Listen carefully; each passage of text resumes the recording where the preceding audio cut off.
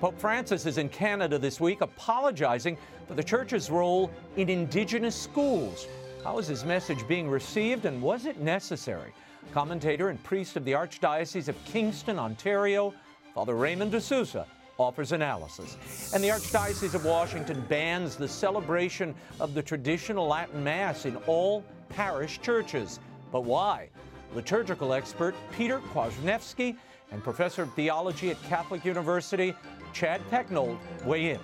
House Speaker Nancy Pelosi's scheduled visit to Taiwan is being met by blowback from Communist China. Could there be a military confrontation? President of the Population Research Institute, Stephen MOSHER, shares his perspective and his new book, The Politically Incorrect Guide to Pandemics. The World Over begins right now.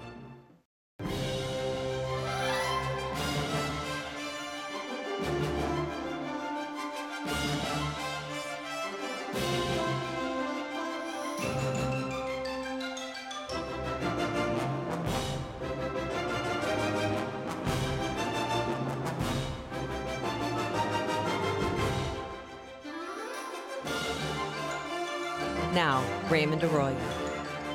A warm welcome to all of you joining us in the United States and the world over. We have an important show for you tonight. If you'd like to comment, send me a tweet. I'm at Raymond DeSouza. Lots to cover this evening. Let's get right to it. Pope Francis is visiting Canada this week. He's apologizing to Indigenous communities for the Church's role in running residential boarding schools. Is the Pope's message inspiring reconciliation, or is it causing more pain? Here with his perspective and to shed light on the residential schools controversy is media commentator and priest of the Archdiocese of Kingston, Ontario, Father RAYMOND DeSOUZA. On Monday, Father, Pope Francis issued an historic apology for the Church's cooperation with Canada's policy of Indigenous residential schools. He said, quote, "I am deeply sorry. I humbly beg forgiveness for the evil committed by so many Christians against Indigenous peoples." And then he went on to say, although Christian charity was not absent, and there were many outstanding instances of devotion and care for children, the overall effect of the policies linked to the residential schools were catastrophic. What our Christian faith tells us is that this is a disastrous error, incompatible with the gospel of Jesus Christ. Father RAYMOND, you've been in Ottawa covering the Pope's visit to Canada for EWTN. How is the Pope's apology being received by the survivors as well as the wider Catholic community in Canada? Well, there are some distinctions to be made. It's being very well received by the people who went to the schools and the families, and actually by local Indigenous communities who generally have good relations with the Catholic Church. But Indigenous peoples are like other peoples. They don't all agree on everything. And there is a political leadership in the country that has a vested interest in sort of preserving sources of tension. And some of those voices have expressed a lack of receptivity to the apology. But in general, it's gone over very well. And with the Church in general gone well. This has been an issue for almost 30 years that Canada's been dealing with, so it's not a new thing here, although it might be new for people looking in from abroad. And it's been a warmly welcomed gesture of the Holy Father to come to Canada and do this, yes. Father, obviously the abuse at these schools, the physical, the sexual abuse is despicable, it's wicked and condemnatory. But what else was happening here that demanded an apology? I mean, this was a government policy. They recruited the Church to run some of these schools, not all of them. Well, the key issue really was that the children were taken from their families, separated sometimes for many years at a time. So it violated the principles, Catholic social teaching principles of the primacy in parents and education. It broke down family connections, generational connections. And it didn't really try to evangelize the Indigenous culture as so much as to kill it. It's the famous phrase, kill the Indian in the child. So that's all widely accepted that that was a mistaken policy. You're correct. And Pope Francis has insisted on 2 occasions that this was a government policy. But who's going to run? Who's going to go out to these remote areas, except for the Christian missionaries who were in Canada, mostly Catholic, but not entirely Catholic. So, in principle, the policy is now recognized as being, as Pope Francis said, incompatible with the gospel.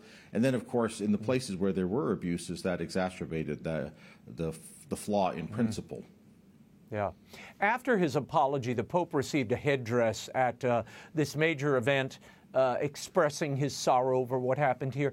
And he accepted that headdress as a sign of being a member of the tribe. A woman in indigenous dress sang the national anthem. Your reaction to all of this? And is the visit itself, Father, as some are contending, a validation of the charges that the Catholic Church was responsible for a genocide here? There are a lot of competing voices on it. The Pope has been very careful here. One of the things he's done, which is quite admirable, is that the statement you quoted there, for example, about that Christian charity was not absent. He praised the work of missionaries who preserved indigenous languages. In Canada, for the last few years, no one has said that. That's been considered sort of a little bit impolitic. So there's been some courage there, and hopefully a more balanced discussion will follow from that. It's a very fraught issue. What this reminds me of a bit, Raymond, is back in 2002, right after the Boston sexual abuse scandal, John Paul invited the cardinals to Rome, American cardinals, and he said, when things are difficult, the House of Peter is always open to you. This has been a 30-year process in Canada. There was some time when it was thought to be resolved. Last year, it became a very internationally fraught issue. The Pope received Indigenous leaders back in April. It was that same thing. The House of Peter is open to you when you're in difficulty. And they wanted to come here. I don't think it was absolutely essential that he come here in the sense of saying what needed to be said, because apologies had been given before. But certainly the fact that he did come here is an act of humility and pastoral care, and I think it will advance reconciliation amongst those who want reconciliation, which is the majority. But there are some voices who don't want it. And of course, for them, this visit is sort of a step backwards because they want to keep the frictions open. But that's not the majority, Raymond. Well, so, look, the Pope has billed this as a week-long penitential pilgrimage. Do you think that went too far, and this should have been part of a wider trip to Canada and maybe to the United States? I think if the Pope had been more physically strong, like 2 or 3 years ago, 4 years ago, that's what would have happened. It would have been 2 days or 3 days. They've come here. They did 2 days. The really critical few days were at Edmonton earlier this week. We have our own political situation in Canada. If you go to the English part of the country, the French part of the country doesn't want to be left out, so they added days in Quebec. 5 days on one theme is difficult to sustain. I'm sure our viewers at EWTN have tired of me saying the same things, I think, probably. So, yes. If the Pope had been up to a few years ago, going on another country, coming here for 2 or 3 days, that would have been probably better. But he's come here and he only does 2 events a day, and it's understandable. But you've got there, I think, after the fact, those who had proposed a shorter visit originally would probably say that would have been better. But you know, in a sense, a man who comes and spends more time than is required, that shows his goodwill, which has been very evident this week. Last summer, at least 4 Catholic churches were burned to the ground on Indigenous land in Canada. Approximately 70 churches have been vandalized, burned, or desecrated since this residential school controversy began last year, or erupted again last year.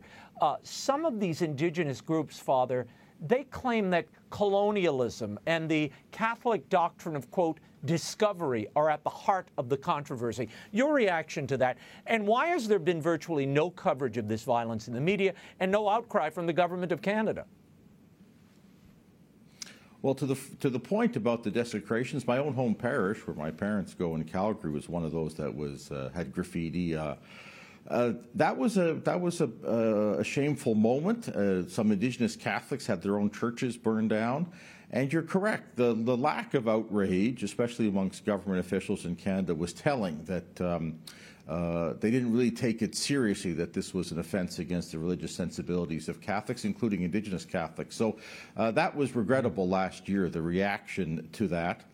The whole question of colonialism and the doctrine of discovery that appeared at the Mass in St. Anne de Beaupré. There was a protest banner at the Mass, which was rude to say the least. But that's a complicated historical question. Look, the doctrine of discovery, to whatever extent it compromised the dignity of Aboriginal peoples in the New World, was repudiated in 1537. So people who bring that up, I think, are looking for reasons to have conflict.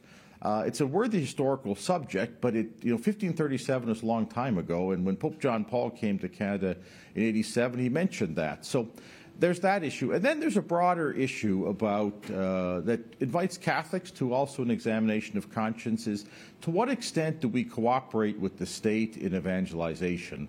And this residential schools issue is an example of when the Church has cooperated with the state in this particular policy. It was, as the Pope said, disastrous. And sometimes when the state offers a quote-unquote helping hand to religion and to evangelization, it's in the long term not a helping hand. So there's something there to remind us that although a lot of missionary work around the world was done with the help of the Spanish crown, Portuguese crown, French crown, etc., cooperation with the state always involves a potential danger for the Church, and in this case it was an actual danger for the gospel, and especially for the spread of the gospel amongst Indigenous peoples, many of whom found their residential school experience an obstacle to their faith. Yeah. Father, before I let you go, has there been any discussion of these acts of terrorism and destruction of churches while the Pope's been in Canada from either the Vatican or Canadian officials? I mean, the church there was pretty closed during this COVID lockdown as well. And I haven't heard very much about that either. I mean, we're talking about, misusing the faith against others in Aboriginal people. What about the absence of faith, the closing of the church doors to so many faithful Catholics over the last couple of years? One of the challenges of a singular theme papal visit, which is highly unusual, as you know, Raymond, you've covered many of them. It's very unusual, maybe unprecedented to have a single theme visit, is that things that don't mesh with that theme kind of get left out. So, for example, as you mentioned, the violence against the churches last year has not been mentioned. One of the things that's interesting is the Holy Father, first Jesuit Pope, has not mentioned, nor has it been even acknowledged, the Jesuit martyrs. He's going to meet with Jesuits during the trip privately, so that might come up there. So now, obviously, he's not ashamed of the Jesuit martyrs, but things that were thought, not to sort of fit with the dominant theme have been left out, and that's probably a reason not to have a single theme to visit. But there were unusual circumstances for this one, but I'm sure that in future you're not going to have a single theme visit because, as you point out, it means other things get neglected. Well, most importantly, I hope they don't have a single theme visit so Father DeSouza has something else to talk about, which he's been lacking in material this week. So, Father Raymond DeSouza, thank you as always for your perspective. We'll talk and check in with you soon.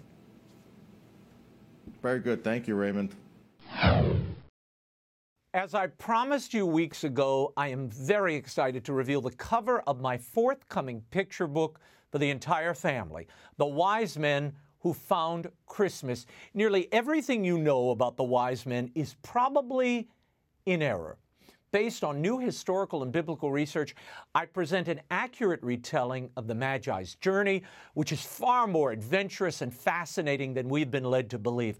The Wise Men Who Found Christmas is now available for pre-order at the EWTN catalog, Barnes & Noble, Amazon, BAM, and at your local bookstore. It's already an Amazon #1 Christmas new release. For more information, go to RaymondArroyo.com, and I'm going on a tour this fall, longer than the Wise Men's.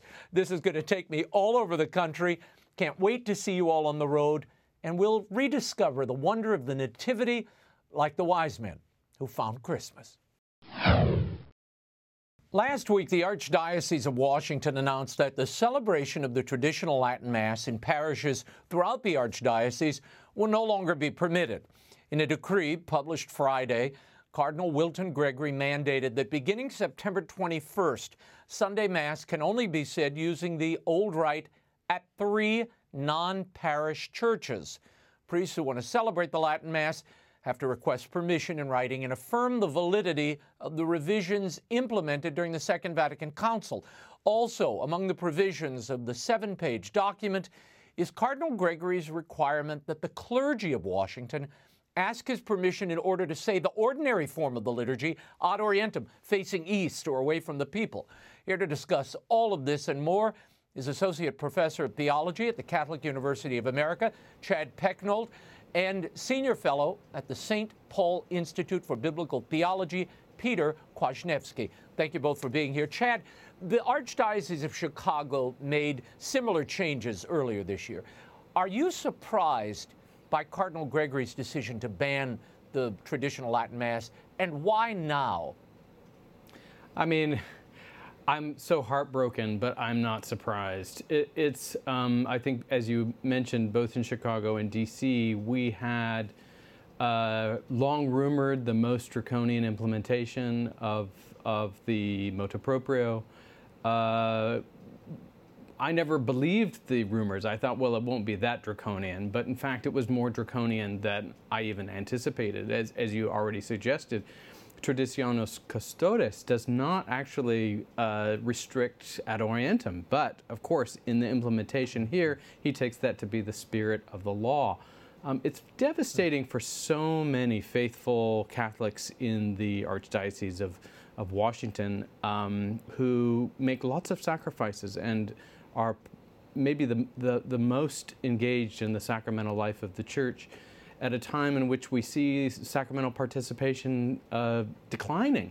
So why? Yeah. Why be so draconian in your approach to the implementation of this executive order? Yeah, well, the ban on the old rite or the traditional Latin Mass follows a ruling last year, which you mentioned, in which Pope Francis severely limited the use of that old rite. Now, Francis suggested that those who preferred the Latin Mass were using it to reinforce ideological divisions within the Church.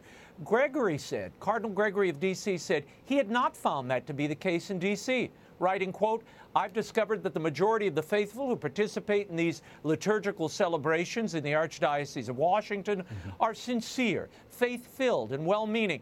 Likewise, the majority of priests who celebrate these liturgies are doing their very best to respond pastorally to the needs of the faithful." Peter, if this is the case, why ban a couple of these traditional Latin Masses, particularly in a place like Old St. Mary's, where I used to go to church, and it was instrumental in my wife's conversion. And I'll talk to you in a moment about it. I know you were associated with that parish at one time as well. Yes, absolutely. I mean, again, I think that it's significant that Cardinal Gregory has a degree in liturgy. He is somebody who is fully committed to not just the liturgical reform in a generic way, because I think all of us might say, well, we're interested in liturgical renewal and we want everybody to participate deeply in the liturgy and so on, all the ideals that you find in Vatican II. But he's committed specifically to the way in which the implementation took place in the 60s and 70s, all the way down to the present.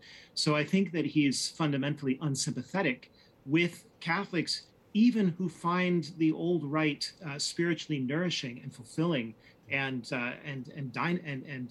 dynamic for their life of faith. It's almost as if the attitude is you either must learn to love and worship with this new rite. It doesn't matter what your personal experiences are, or tough luck. We're going to impose a new set of Jim Crow laws, and we're going to force segregation of Catholics into separate but unequal categories. Wow. No, I have to tell you, I was traveling last week, and we went to a couple of masses as we were traveling. If there were one version of the Novus Ordo, if there was one version of the Reformed Mass, you'd say, okay, well, we will do this. We'll show up and participate in this. But It's a cacophony. Not one is nothing like the others in music, in tone, even the procession in, the procession out. Everything is fungible and movable and improvisatory. The Latin Mass doesn't have that, which is, I think, the attraction of the young to that. And you mentioned a moment ago about people participating in the Mass. The first obligation is to get them to show up. And I think that's going to become increasingly difficult when you sap the Mass of sacrality, wonder, awe, which the old Mass has because of the form itself. Chad, I was struck by the fact that the Pope embraced all matter of native embellishments around the Mass during his Canadian visit. He even said, and I'm going to quote and get your reaction to this, he said, "In the fog of forgetfulness that overshadows our turbulent times, it is essential to cultivate our roots, to pray for and with our forebearers, to dedicate time to remember and guard their legacy. This is how a family tree grows. This is how the future is built," end quote. Yet the traditional Mass and our forebearers has become something disposable, I guess. How does that add up? Well, it doesn't add up, Raymond, and we all know it doesn't add up. And the question is why do we have so much incoherence? And I think one explanation is in Rome, they're in a hurry. They're in a hurry to send a lot of signals, and they're sending those signals. And the signals are, that anything that is traditional or deemed conservative, whatever that might mean, is to be marginalized and ghettoized. And whatever is progressive or forward-thinking is to be perhaps tolerated, perhaps debatable, even celebrated. And it, I think, is reflective of a curia that is in a hurry to send an ideological message, and this is what I think happens with a really kind of vicious politicization of the Mass. In a letter to Cardinal Gregory, Father Vincent de Rosa said his parish, Old St. Mary's in Chinatown, would struggle to survive if the Latin Mass parishioners left and took their donations elsewhere. He wrote, "To lose half our population overnight would put our finances at least 130,000 in the red, crush our volunteer base, and seriously hamper our ability to proclaim Christ here." Peter, you used to direct the Gregorian chant Scola at Old St. Mary's in D.C. when you were a grad student. How much of a blow is this decision to forbid the old rite to this parish and to the community there? And what do you think will become of Old St. Mary's? Yeah, it's a huge blow. I mean, I love St. Mary's. I have very fond memories of singing up in the choir loft there and seeing how crowded it was downstairs and how many families. And I've heard it's only become more and more filled with families since the time I was there. I was there in the mid-90s as a graduate student. No, I mean, from what I've been told by my friends, the Latin Mass was the mainstay of that parish, as indeed it was of other parishes in the Washington, D.C. area. St. Mary's is not the only one that's going to suffer. St. Francis de Sales is also going to suffer a great deal. I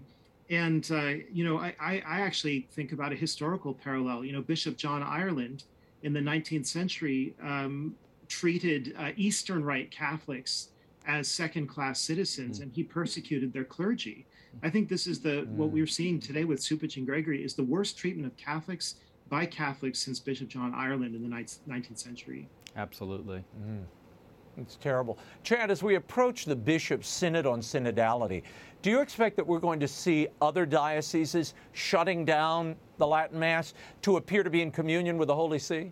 I'm afraid so, because, while I'm long-term hopeful, Raymond, because I think the demographic winds are sort of on the side of tradition. I mean, when you look at those who are most highly invested in going to Mass, even if they're not Latin Mass goers, they're young people who respect the grandeur of it and who are maybe anti-TLMers. But I think, look, law is a teacher.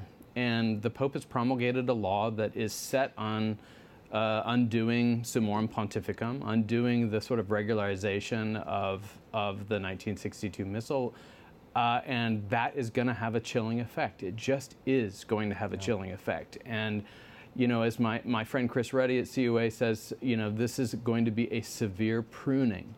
But as Jesuits should know, suppressions almost always backfire. And I think this is a suppression that's going to backfire big time, and that after a severe pruning, we're going to get a great flowering, or that's my hope and prayer. Well, I mean, you know, to use a musical analogy that's probably a little off, just because I prefer jazz, which I do, doesn't mean we should outlaw opera, which I occasionally attend. And I feel that way about the Mass. We should be allowed to take in all the flowers of Catholicism, including the Old Rite and the Eastern rites and the Novus Ordo. Right. Well, what do we say to I don't know why this is so controversial. What do we say to the Eastern Catholics? Are the Eastern Catholics, you know, who worship ad orientem, are they doing something wrong? Is there some defect? You know, I think we have just massive incoherence that needs to be reconciled, perhaps under a future papacy. Last week, the Vatican issued another warning of a new schism coming out of the synodal way in Germany. They wrote, and it was an unsigned critique, the synodal way in Germany does not have the power to compel bishops and the faithful to adopt new forms of governance and new orientations of doctrines and morals. It would not be permissible to introduce new official structures or doctrines in dioceses before an agreement had been reached at the level of the universal church, which would constitute a violation of ecclesial communion and a threat to the unity of the church. The Holy See said it seemed necessary to clarify this in order to, quote, safeguard the freedom of the people of God and the exercise of episcopal ministry. The German synodal way is a controversial process. It was initiated by Cardinal Reinhard Marx, and its focus has been revolutionizing the priesthood, the role of women, sexual morality. Most recently, an organizer of the German process said the synodal way wanted to change the church's teaching on homosexuality, and it called for blessings of same-sex unions. Peter, what do you make of the Vatican's warning to the church in Germany, and is it clear enough, and is it timely enough? Yes, I'm afraid I have a bit of cynicism over this matter for a few reasons. One is that the Vatican has been sending mixed signals of its own for years now. All we have to do, we have such short memories in modern times. All we have to do is go back to the 2014-2015 synods on the family, the Extraordinary Synod followed by the Ordinary Synod, which caused so much furor in the church because it seemed as if the indissolubility of marriage was being called into question, and even the heterosexual nature of marriage was being raised as a topic for debate at a synod in the Vatican, right? And then similarly, Cardinal Hollerich has been appointed as one of the main steerers of the Synod on Synodality, which is coming up next year. And he is openly and outspokenly a proponent of women's ordination and of homosexual recognition in the church of homosexual unions. So you have to ask, is this some kind of elaborate ballet? I mean, are the Germans just going too far, too fast? Notice this phrase, before an agreement had been reached. I mean, as if the Vatican is saying, well, what you're saying is okay if we agreed with it, but you're going too fast on your own. It seems to me to be kind of a competition of pushing the envelope. Who pushes the envelope where and how fast? Yeah. No, it feels like a political operation. I mean, as somebody who's covered D.C. for years, this feels like a political, you float the balloon in one municipality, and then it becomes the talking point for the whole party and soon a national policy. Now, following the statement by the Holy See on Thursday, the presidents of the German Bishops' Conference and that central committee of so-called German Catholics, they said they were stunned by the intervention from the Vatican, saying, quote, in our understanding, a synodal process is something else. This also applies to the way today's communication has been handled, which has been a source of astonishment to us. It's not a good example of communication within the church. If statements are published which are not signed by name, unfortunately, the synodal committee has not been invited to a discussion with Vatican bodies to date. And that was Bishop Georg Batzing of Limburg.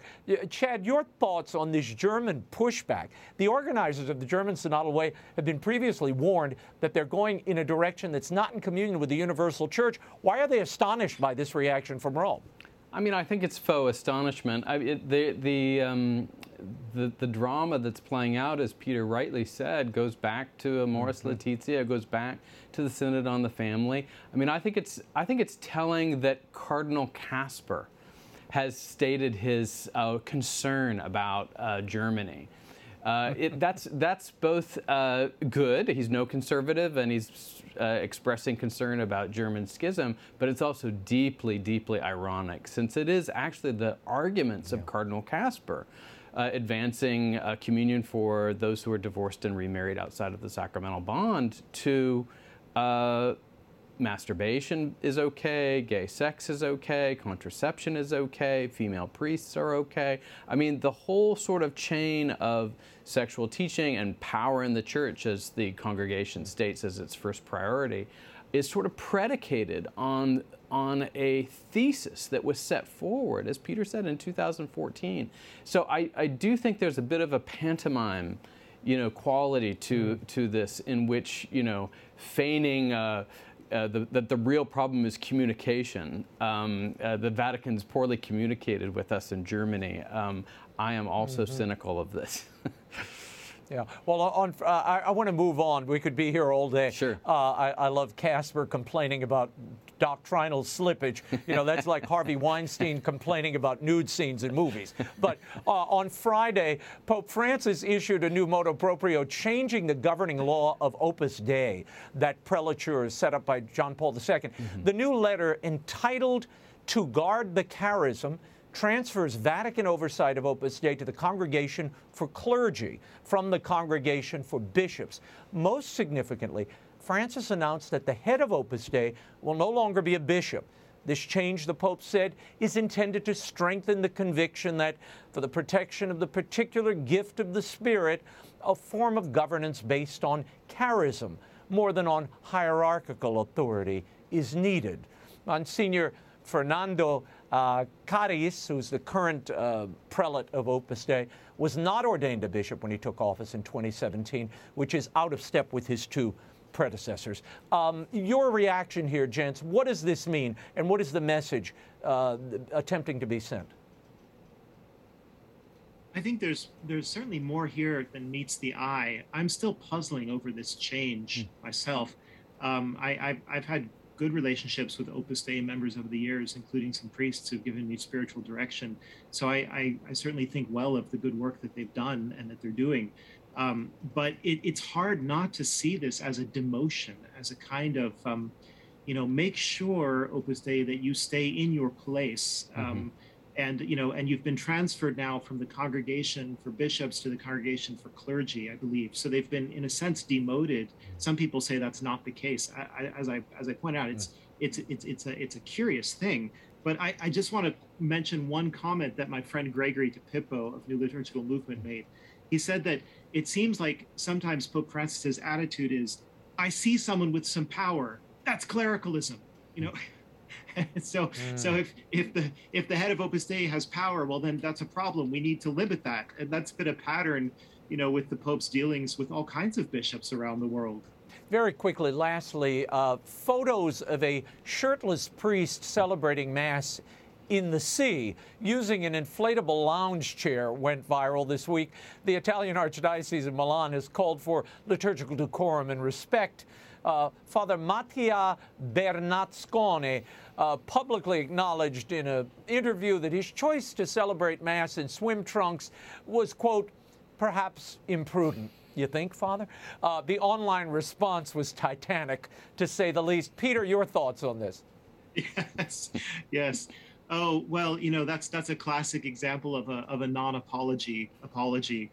He also said, I blame myself for perhaps being a little naive. But no, I mean, what it shows is a terrible rash of desacralization, that anybody could even think of getting into swim trunks and doing Mass on an inflatable raft. I mean, it's actually sacrilegious. I mean, there's no reason to mince words. And of course, he was surrounded by women in bikinis, and I mean, it was an absurdity. It was a complete absurdity and a sacrilege. So he should be much more severely disciplined than that, at least to send a signal to other people to cut out the hijinks and the tricks. Yep. But Chad, we're back to the point I made earlier. When there is no standard, anything goes. So it just becomes a contest of innovations. Well, and also it becomes a sort of one-way ratchet where the TLM is banned, suppressed, restricted, however you want to put it, But we have these little abuses, or rather big sacrilegious abuses, which go on, and maybe they get a wrist slap, right? But they continue. So the ratchet goes one way, continually, in a sense, trying to undo the guardrails. I think that Pope John Paul II and Pope Benedict put up. Those guardrails are in the process of being dissembled. And the liturgical abuses carry on while proper liturgy gets suppressed, and everybody gets the signal. Everyone gets the message. Well, the problem with taking down guardrails is everyone falls off the roadway before long, and that's where this seems to be headed. By the way, we should mention there is a historic number of Catholics leaving the German church. I just saw a report on this year. So these conversations have serious consequences, and I fear America could be going the same way as Europe is sliding. But we'll continue that conversation another day. Gentlemen, Chad PECKNOLD, PETER KWASNIEWSKI, thank you both for being here. My pleasure. House Speaker Nancy Pelosi's planned visit to Taiwan in August is causing diplomatic tension between the U.S. and Communist China, with the Chinese government suggesting a military response should she go ahead with the visit. What exactly is meant by military response, and should the U.S. allow China's threats to dictate its foreign policy? Joining me to discuss this and much more, President of the Population Research Institute, author of the new book, The Politically Incorrect Guide to Pandemics, Stephen Mosher. Stephen, thanks for being here. Before we get to the book, I have to start with this Pelosi visit to Taiwan.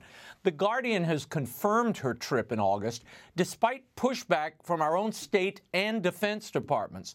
On Tuesday, a spokesman for China's Ministry of Defense said regarding Pelosi's visit to Taiwan, if Pelosi visits Taiwan, it would seriously violate the One China principle and seriously harm China's sovereignty and territorial integrity and seriously damage the political foundation of the China-U.S. relationship.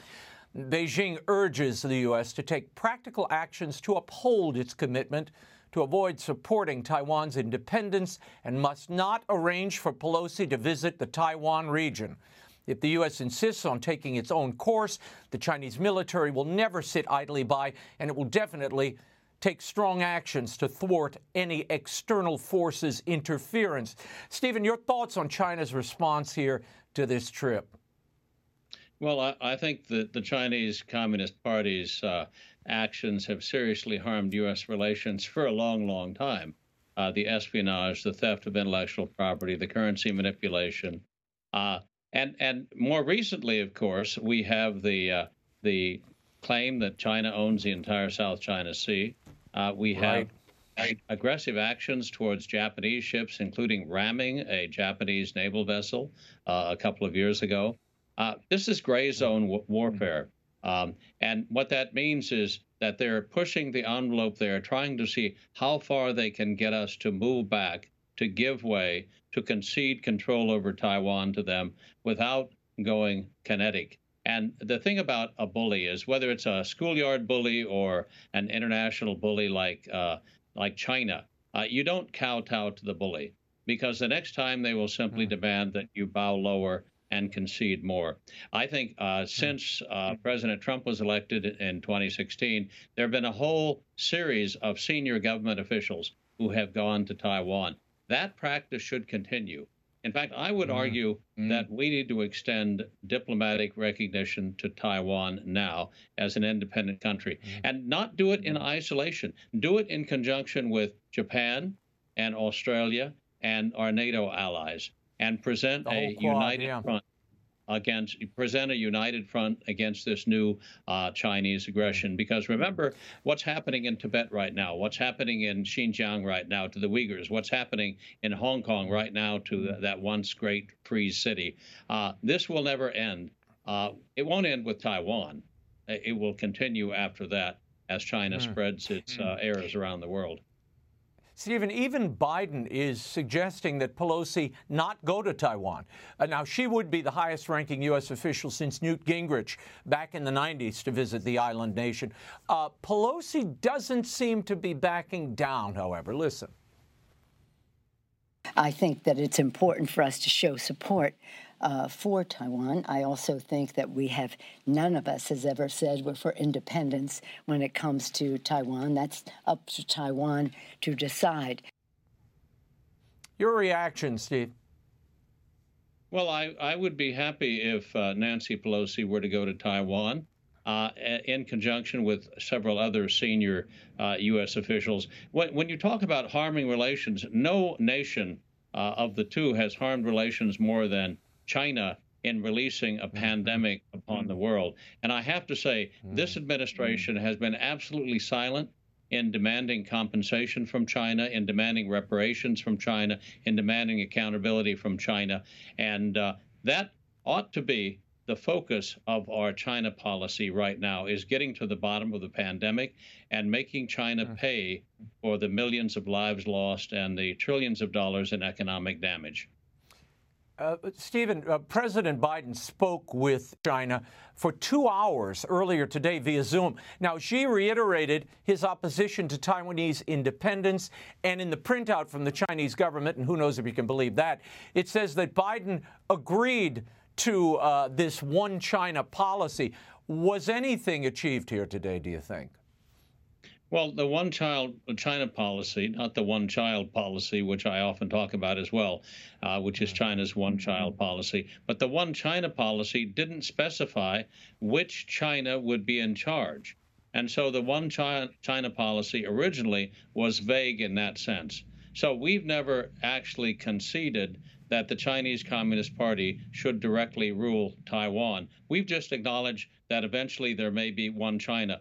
But in my view, unless the people of Taiwan democratically vote to join the People's Republic of China, which is about as unlikely as you can imagine, that should never happen. Next month, the CCP will hold its 20th Congress. Now, this is a major gathering. It occurs every 5 years or so. This time, President Xi is expected to take an unprecedented third term on as president. Now, no doubt Taiwan's going to be a focus here now that Hong Kong has been dominated.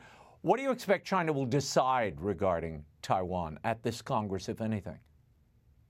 Well, I think China, the leadership of the Chinese Communist Party, will decide that that President Xi Jinping deserves a third term because he's purged and punished all of the people who might stand in the way of that. The last center of resistance was Shanghai. And what did he do to Shanghai? He locked down the 26 million people of Shanghai for several months on the grounds of COVID, showing the people of Shanghai who was actually in charge. So Xi Jinping would like to bring Taiwan back under the control of the party, to be sure. He promised to do it by 2020, Raymond. That's a couple years in the rearview mirror right now. And so he's moving forward, I think, on many fronts to build up his military, to try to undermine Taiwan from within. But I have to tell you that opinion polls show that nearly 80% of the people of Taiwan, 24.5 million people strong, would take up arms against an invading force from mainland China. So public opinion in Taiwan is unanimously almost in favor of continuing the present relationship where they are a free country, free and independent for all practical purposes. They have regular democratic elections, a peaceful transfer of power from one party to another. They enjoy human rights and freedom of the press, freedom of assembly, freedom of association, all those freedoms which we too hold dear. They don't want to lose that to a Communist Party dictatorship. Well, Stephen, I hear all of that. I watch that. I listen closely to the silence, as you mentioned a moment ago, from the Biden administration. And I keep thinking Hong Kong had all of those features you just ran down as well. And look where they are today. So the United States has to decide what it's willing to do vis-a-vis Taiwan. And is it going to go the way of Hong Kong? We'll see.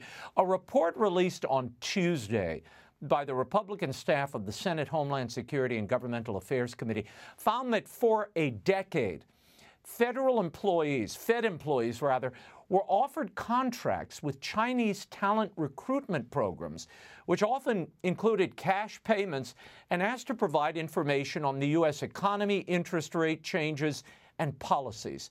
In a statement, the committee's ranking Republican Senator Rob Portman of Ohio said this: "This investigation makes clear that China's malign efforts at influence and information theft are not limited to science and the technology fields.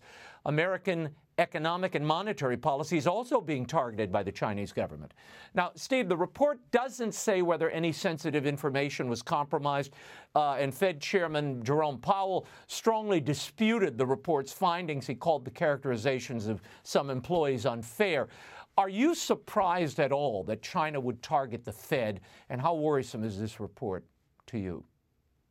No, the Chinese espionage effort in the United States is really much like a giant vacuum cleaner, just vacuuming up information, data from all sources. And they're willing to use drugs, they're willing to use prostitutes, and they're willing to use money to achieve those ends. In fact, we have a video of a senior Communist Party official laughing, along with an audience which laughed with him, about how easy it was to corrupt American officials. He said, if you offer one bag of money, and if one bag of money isn't enough, you offer two, and you can go to three. So this sort of corruption is spread by the Communist Party, which is an international terrorist organization, in my view, an organized criminal conspiracy whose first victims, of course, are the Chinese people, but is eager to spread its writ to larger areas of the world. And as I say, they won't stop with Taiwan. They want to control wider swaths of the planet, ultimately seeking global control. Well, I want to move on to your book, which touches on all of this. It's called The Politically Incorrect Guide to Pandemics. And you assert there's mounting evidence that leads to the fact that COVID-19 was released from a lab in Wuhan, China. What role do you believe the Chinese Communist Party had in the release of this virus, and why, Steve? Well, here's a very interesting question, which I'm often asked. Did the virus leak from the lab, or was it deliberately released? And the answer is both. And how that works is follows, Raymond. They were working on a bioweapon called the coronavirus, SARS-CoV-2. And during the course of that research, they had the virus in the test tube ready to go. What they needed was a vaccine to vaccinate their own people, because you don't want to release a bioweapon on your own population. And so I believe the evidence shows that the virus leaked out during vaccine trials in Wuhan. In other words, they were using an attenuated vaccine, a weakened version of the real virus, attenuated vaccine. And sometimes when you use that sort of vaccine, you can actually contract the disease itself. So I believe they inadvertently allowed this bioweapon to leak out of the lab and caused an epidemic on their own people. Then what did they do? They deliberately grounded the planes in Wuhan from flying to Shanghai and Shandong and Beijing and Guangdong, but they allowed planes to go to Milan, New York City, Madrid, Spain, other hotspots. They turned out to be hotspots of the coronavirus. So you see, it leaked from the lab during vaccine trials, but it was deliberately spread around the world as a pandemic in the weeks thereafter. And I say that in part not only because of the evidence about this epidemic, this pandemic, but this is a pattern of behavior on the part of the Chinese Communist Party. In 58, well, you write about this. You write about this in the book. The Asian flu in 57, the Hong Kong flu in 68, SARS in 2003, and on. Most recently, COVID-19. You write that COVID's not the last virus you see coming from China. Why do you say that? Well, I say that because the Communist Party has had an active bioweapons program since taking power in 1950. Sadly, during the Japanese invasion of China, the Japanese actually used bioweapons against the Chinese population, anthrax mostly, bubonic plague partially. And those facilities were taken over by the Communist Party when it took power.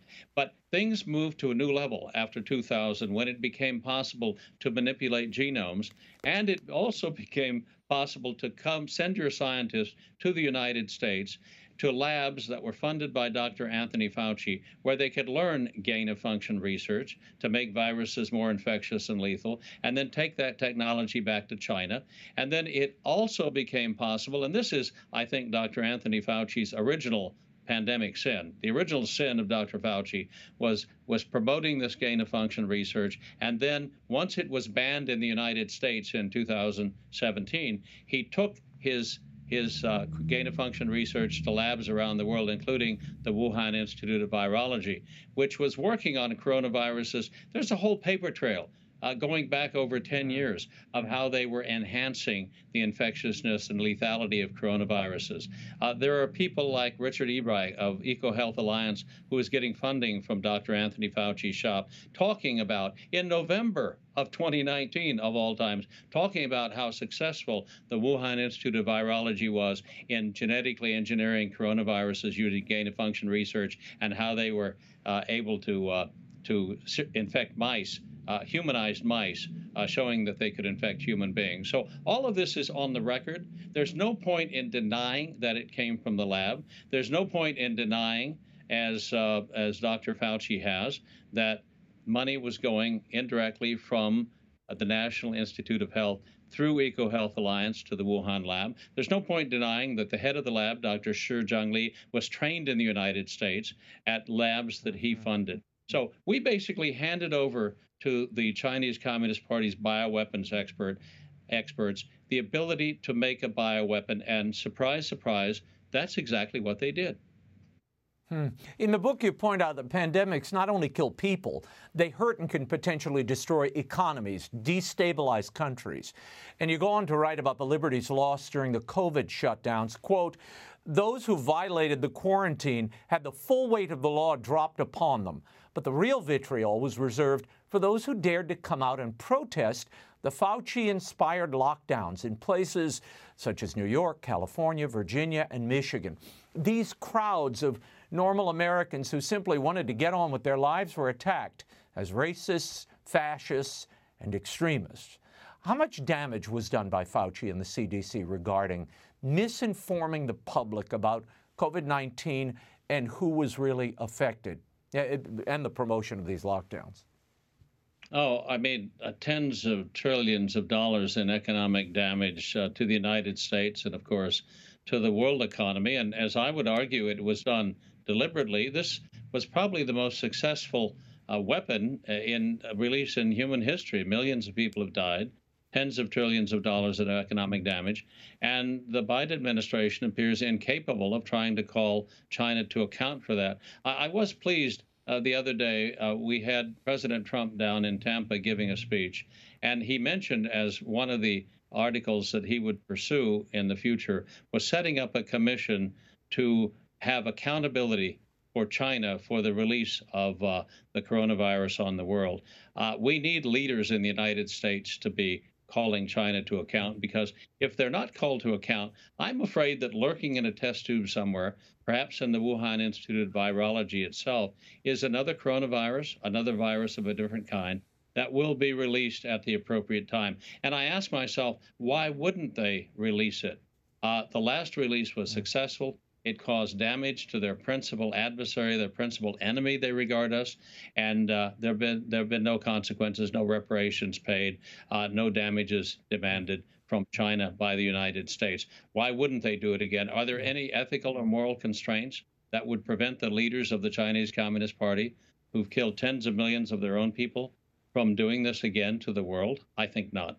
In a recent interview on Fox, Dr. Deborah Birx, the former COVID response coordinator, she was asked what people who have not been vaccinated should be thinking when they see President Biden and others who have been vaccinated and boosted getting COVID.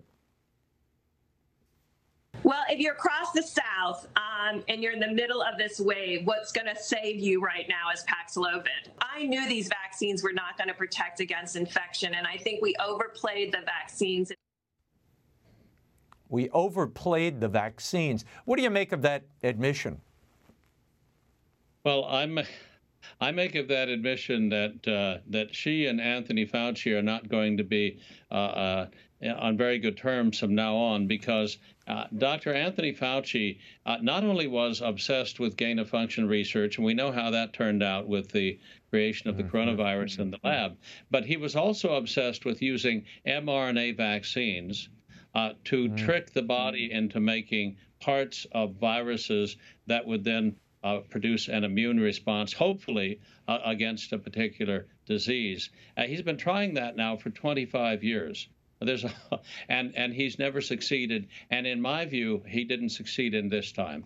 I think that and it is very interesting to me, Raymond, that China does not allow the use of the mRNA vaccines. They are using a traditional attenuated vaccine. What do they know that we don't know?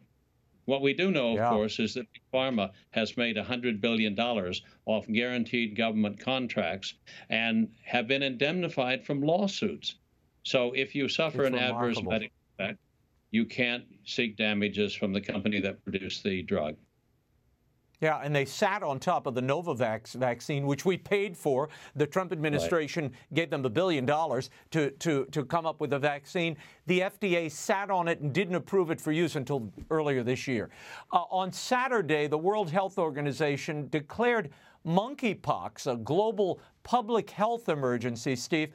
Dr. Tedros, the Director General, overruled a panel of advisors who could not come to a consensus. Now, according to the WHO, they only classify COVID-19 and polio this way as a public health emergency of international concern. Now, monkeypox has been a concern for years in African countries, but in recent weeks, the virus has spread worldwide to some 75 countries. There are about 16,000 cases. Nearly all those infections outside Africa have occurred among men who have sex with other men. What do you make of the WHO monkeypox declaration, Steve? And where is this leading? Dr. Tedros is overriding his own advisory commission, which has probably between the couple dozen advisors, a couple hundred years of experience in pandemics and viruses. He's not even a medical doctor. And then, of course, his statement today was that perhaps men who have sex with men ought to temporarily reconsider their sexual practices. Look, that strikes me as rather an underreaction, given the fact that in response to the coronavirus, we were all subject to lockdown for weeks on end. Our churches were closed. Businesses were shuttered. Pastors were arrested for trying to open their doors and minister to the people who came to them for help. And yet, what we hear now is that people should perhaps reconsider their sex life. I'm reminded of a statement that Father Paul Marx used to make. He said, "No one ever died of sex." Perhaps it would be best if people spoke honestly and openly about the fact that the way to stop monkeypox is the way to stop having indulging your sexual appetites at the present time. What do you hope people get from your politically incorrect guide to pandemics? Why did you write this book now? I wrote the book because, first of all, China is the great breeding ground of pandemics, and that the Chinese Communist Party has now 4 times released a pandemic on the world, tried to release a pandemic on the world, and they will do it again, especially if there are no repercussions for the last release. Secondly, people need to know that we're still living with the aftermath of the Spanish flu, which killed 40 or 50 million people in 1918, 1919. It's known as the mother of all pandemics because we're still dealing with the variants every winter flu season, but we don't die in large numbers.